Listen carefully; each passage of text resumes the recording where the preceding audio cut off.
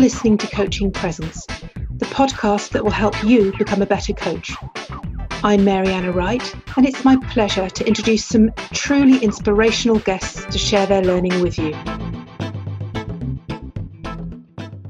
Katerina and I go way back. We were both involved with our local chapters for the ICF and met in various glamorous locations across Europe.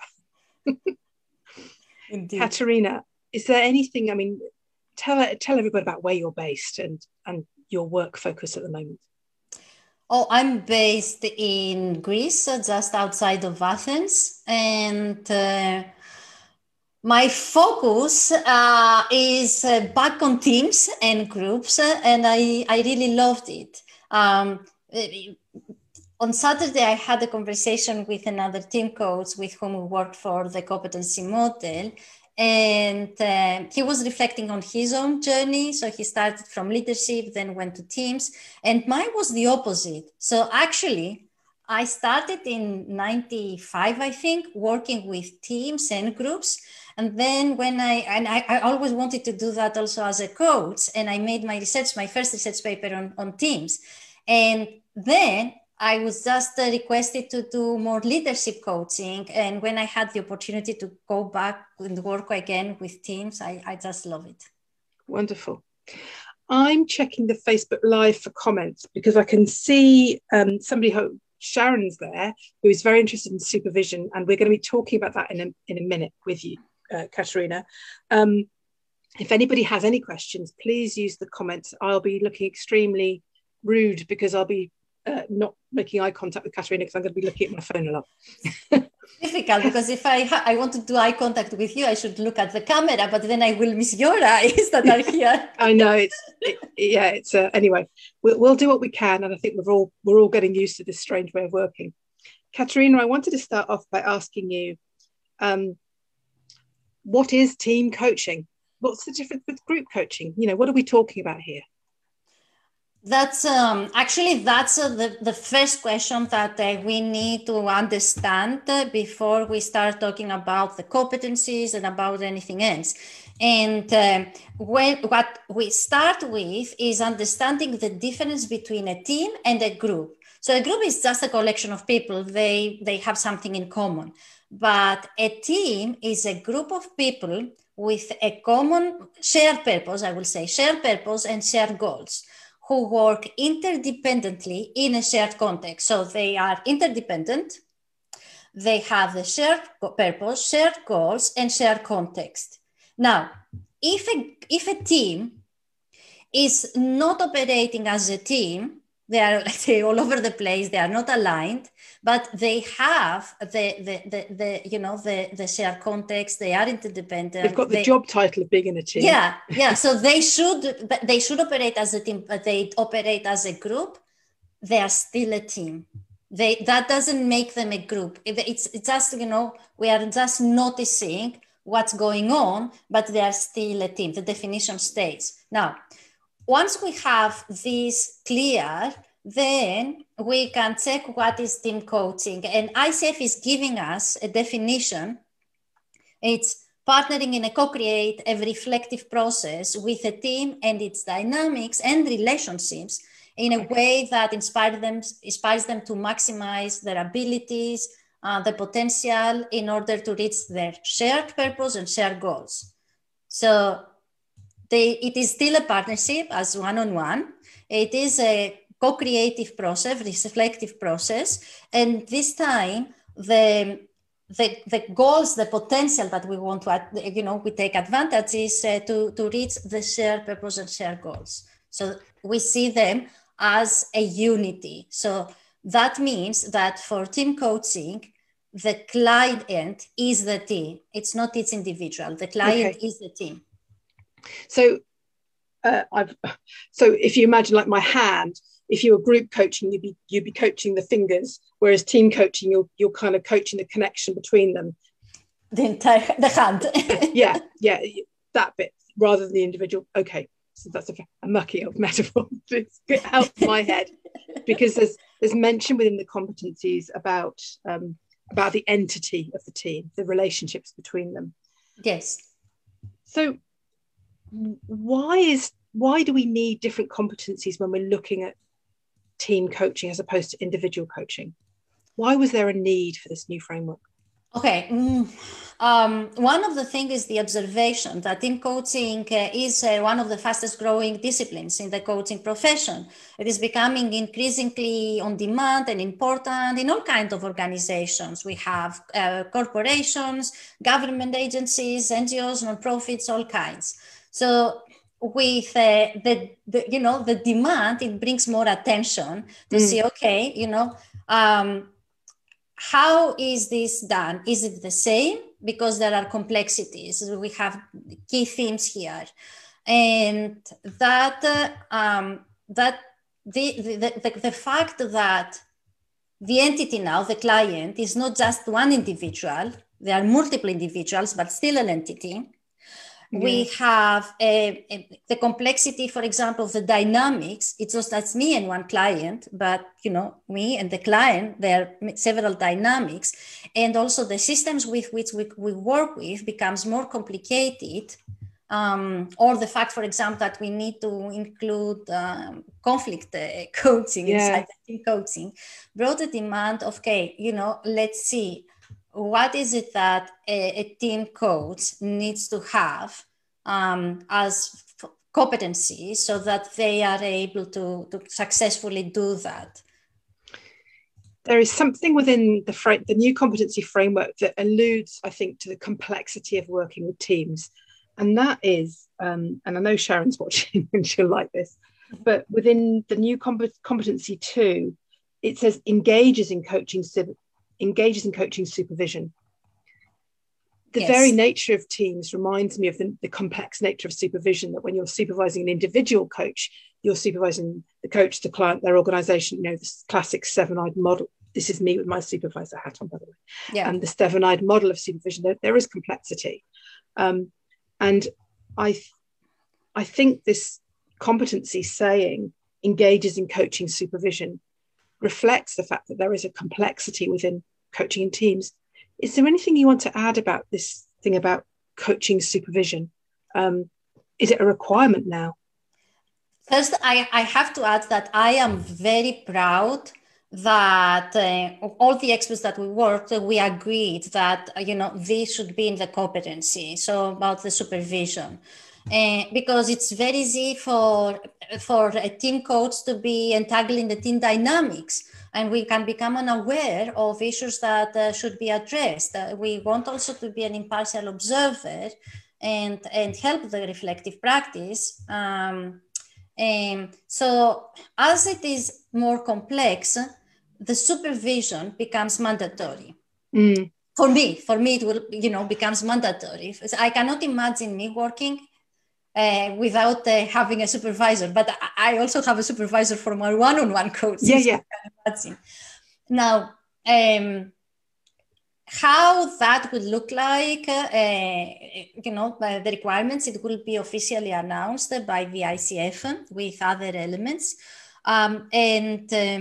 Then the question goes back to the supervisors, the coach supervisors. What do they need to know so that they supervise team coaches effectively? For example, in the team coaching global certificate that we teach, in the first cohort, we had 2 experienced coach supervisors, and they came to do the training on team coaching so that they have a better and in-depth understanding of the team coaching and what is needed also from the team coach, etc., and some experience themselves so that they can supervise better the team coach in the future. Brilliant. No, I'm delighted to see it in there as well. I wanted to ask you as well about within the new team coaching competencies, what do you think is the most important competency? I always go for for me, it's always the same. It doesn't matter if it is one-on-one coaching or team coaching or group coaching. For me, it's always about constructing. Constructing is one of the processes that are fundamental to create trust and safety. And if trust and safety, that I always say that it's crucial for one-on-one coaching, it becomes even more important for the work in team coaching. Because we are talking about to create this safety, especially the psychological safety, and that doesn't happen by just sit there and say, okay, by the way, it's confidential, right? And you can have an open conversation. No, because you have people with history, we have people with hierarchy. So how you're going to change their own patterns and, and also ways of having this space with each other, without taking time. It is also important to start creating the alignment, because in contracting, you have, I like, by the way, the model of transactional analysis in contracting. Yeah. Great. Where you have there the administrative contract. Okay, you take care of all the admin aspects of that with both the sponsor and the client. Then you have the professional contract. So what is our purpose here? What are we here to do? What are going to be our roles? So we start thinking about the shared purpose and more. And then the psychological contract. Here we are reflecting on underlying issues, hidden agendas, expectations. So if this is not openly discussed, it is going to jeopardize the entire process and task. Here is when we set not only our hopes, but also our fears, but also we co-create the ground rules. And in the competencies, you will see that it talks about the rules and norms. It doesn't tell when and how you're going to create them. So this happens at the contracting, when you start working with a team and you agree of, okay, if we have, this is a safe space, how do we do that? How do we create that? Or what is it that you need? Because they are different. There is the diversity of each one. And the leader might step in and make some assumptions, we are used. I have seen that a lot, by the way. So I'll say, oh yeah, you are very comfortable with each other. We are okay. But he speaks about his assumption. And then, okay, let's hear from the others what each one of them feels that is needed. And I always have them written. And okay, in a virtual environment, it's, in a whiteboard or somewhere else, or is a physical room there on the wall.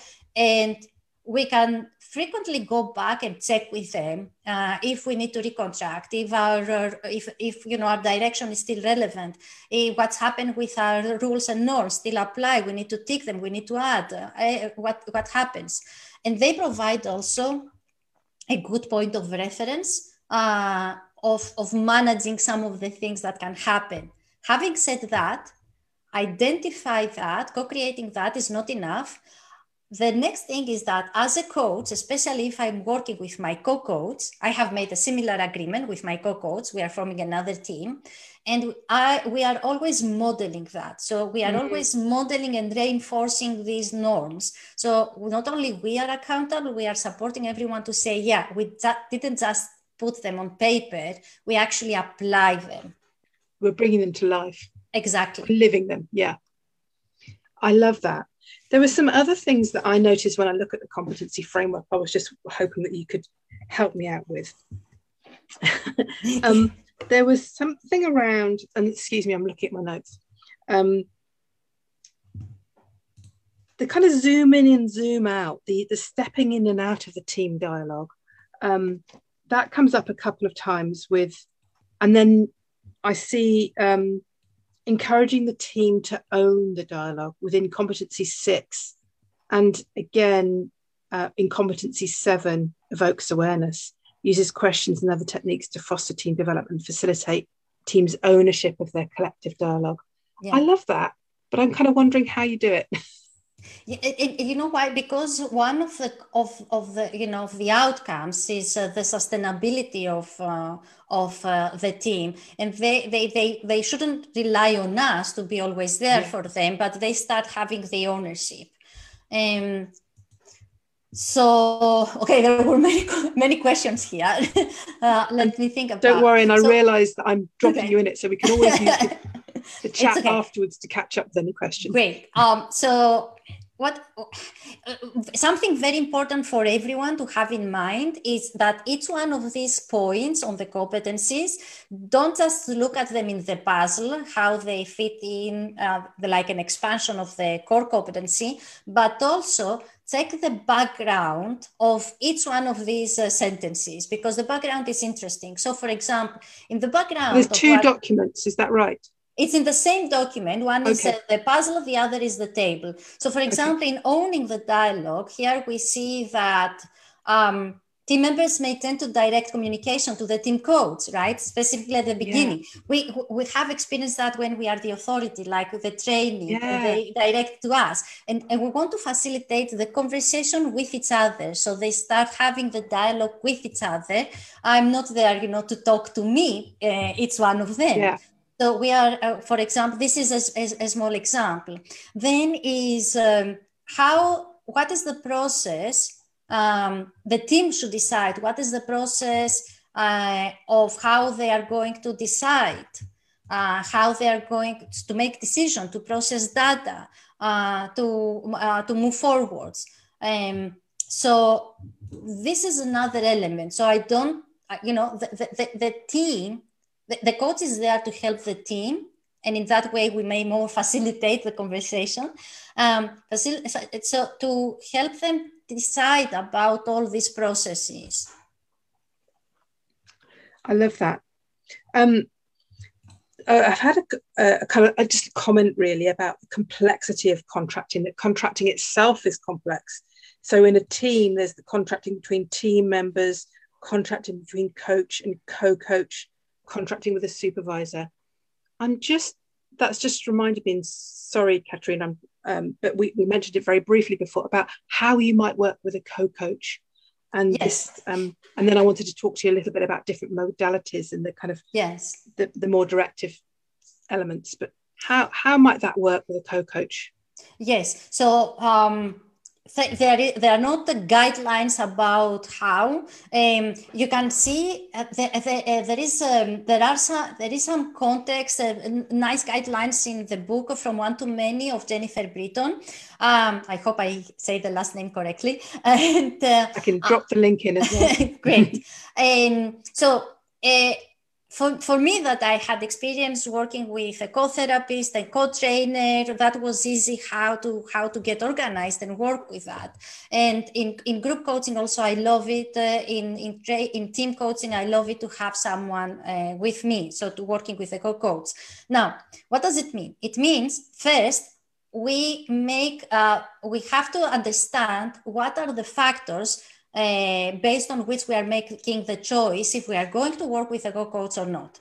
For some coaches, it's based on the number of the participants in the team, right? If they are more than 6 or 8, they are going to work with a co-coach.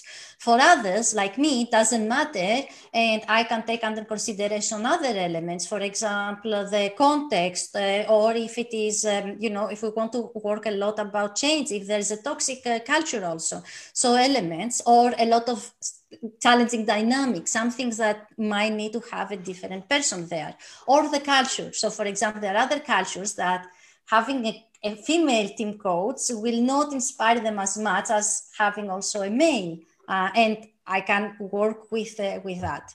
Now, before we get into a session, we do the same process with our co-coach. We have a contract with them.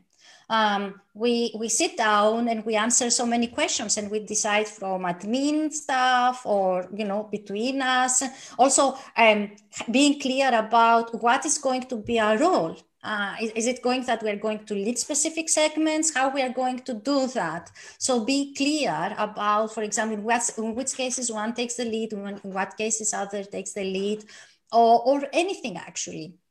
So we clarify that, and then during the sessions, we have this dance with the co-coach. So I'm aware of my team, but I am aware that I'm also a team with him or her, and we both, our energy, both ourselves, impact the team and the other system.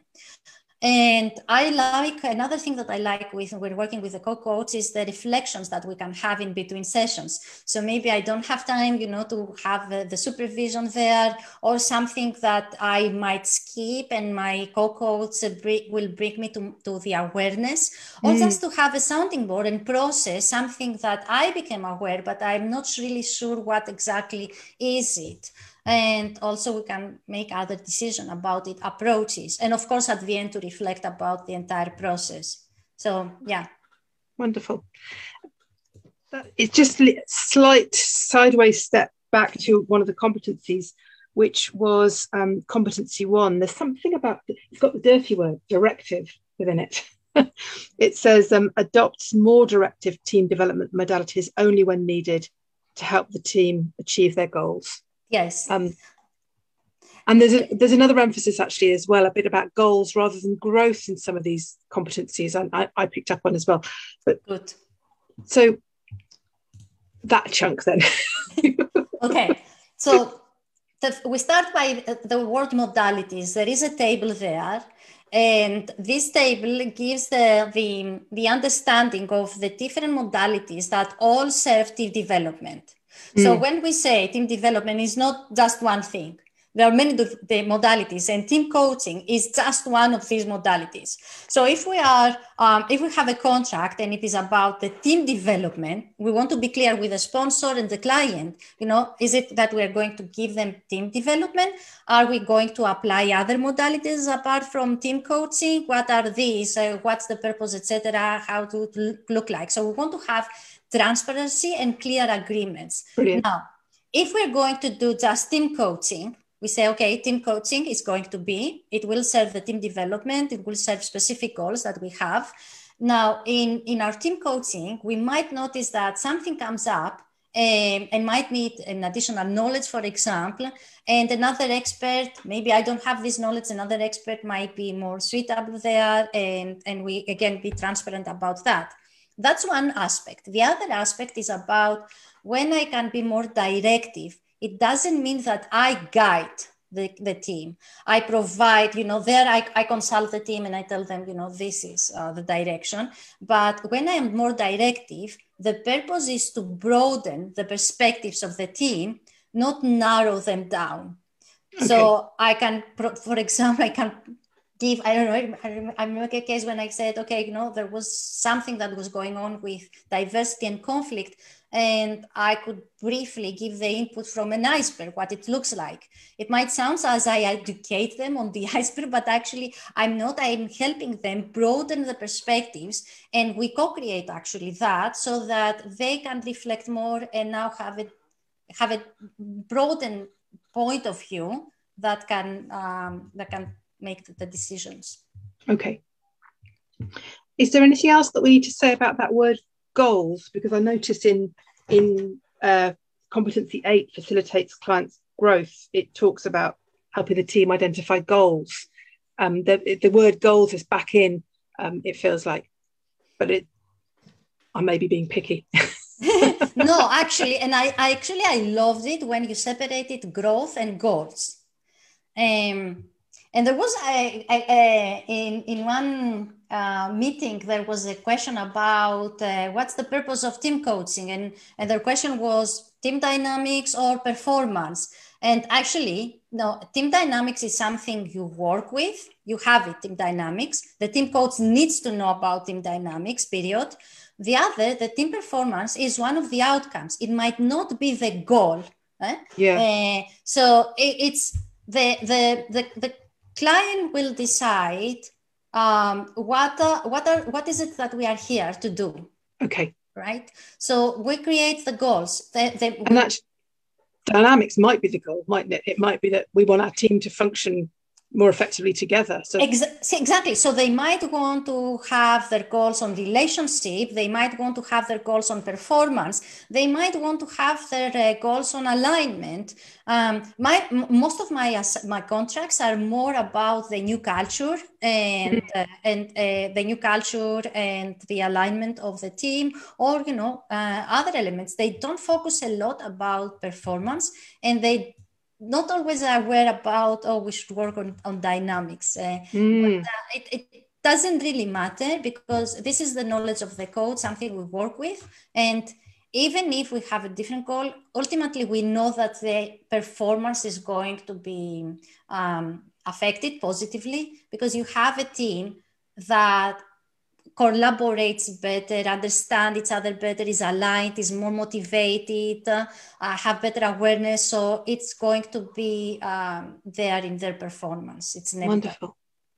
Katerina, I'm conscious of our time, and there's some final question I wanted to ask you, which is the kind of, how will coaches use this, and what's next for the team coaching competencies? Okay, so what's next? Actually, ICF is preparing a specialty designation for team coaching. It's not called credential, so that it doesn't create confusion, but it's a specialty designation of team coaching. And it's going to be announced in October, the first day of ICF Converge, what the path is going to be for a coach to get this specialty designation as a team coach. So we will have all the answers there of how to do that. Brilliant. In the meantime, what a coach, an ICF coach who works with teams can do, or would like to work with teams, is to understand these team competencies. If they find also team coaching trainings that are based on these competencies, even better, and they will understand, even if they have their own approach, their own style, their own model, how now it looks like when they are actually practicing these core competencies in their model. Thank you so much. And thank you for your time today. I'm much clearer. That was so useful for me, and I'm hoping that everyone listening in found it useful too. And pleasure. Thank you very much, Mariana. Take care. Bye-bye. Bye.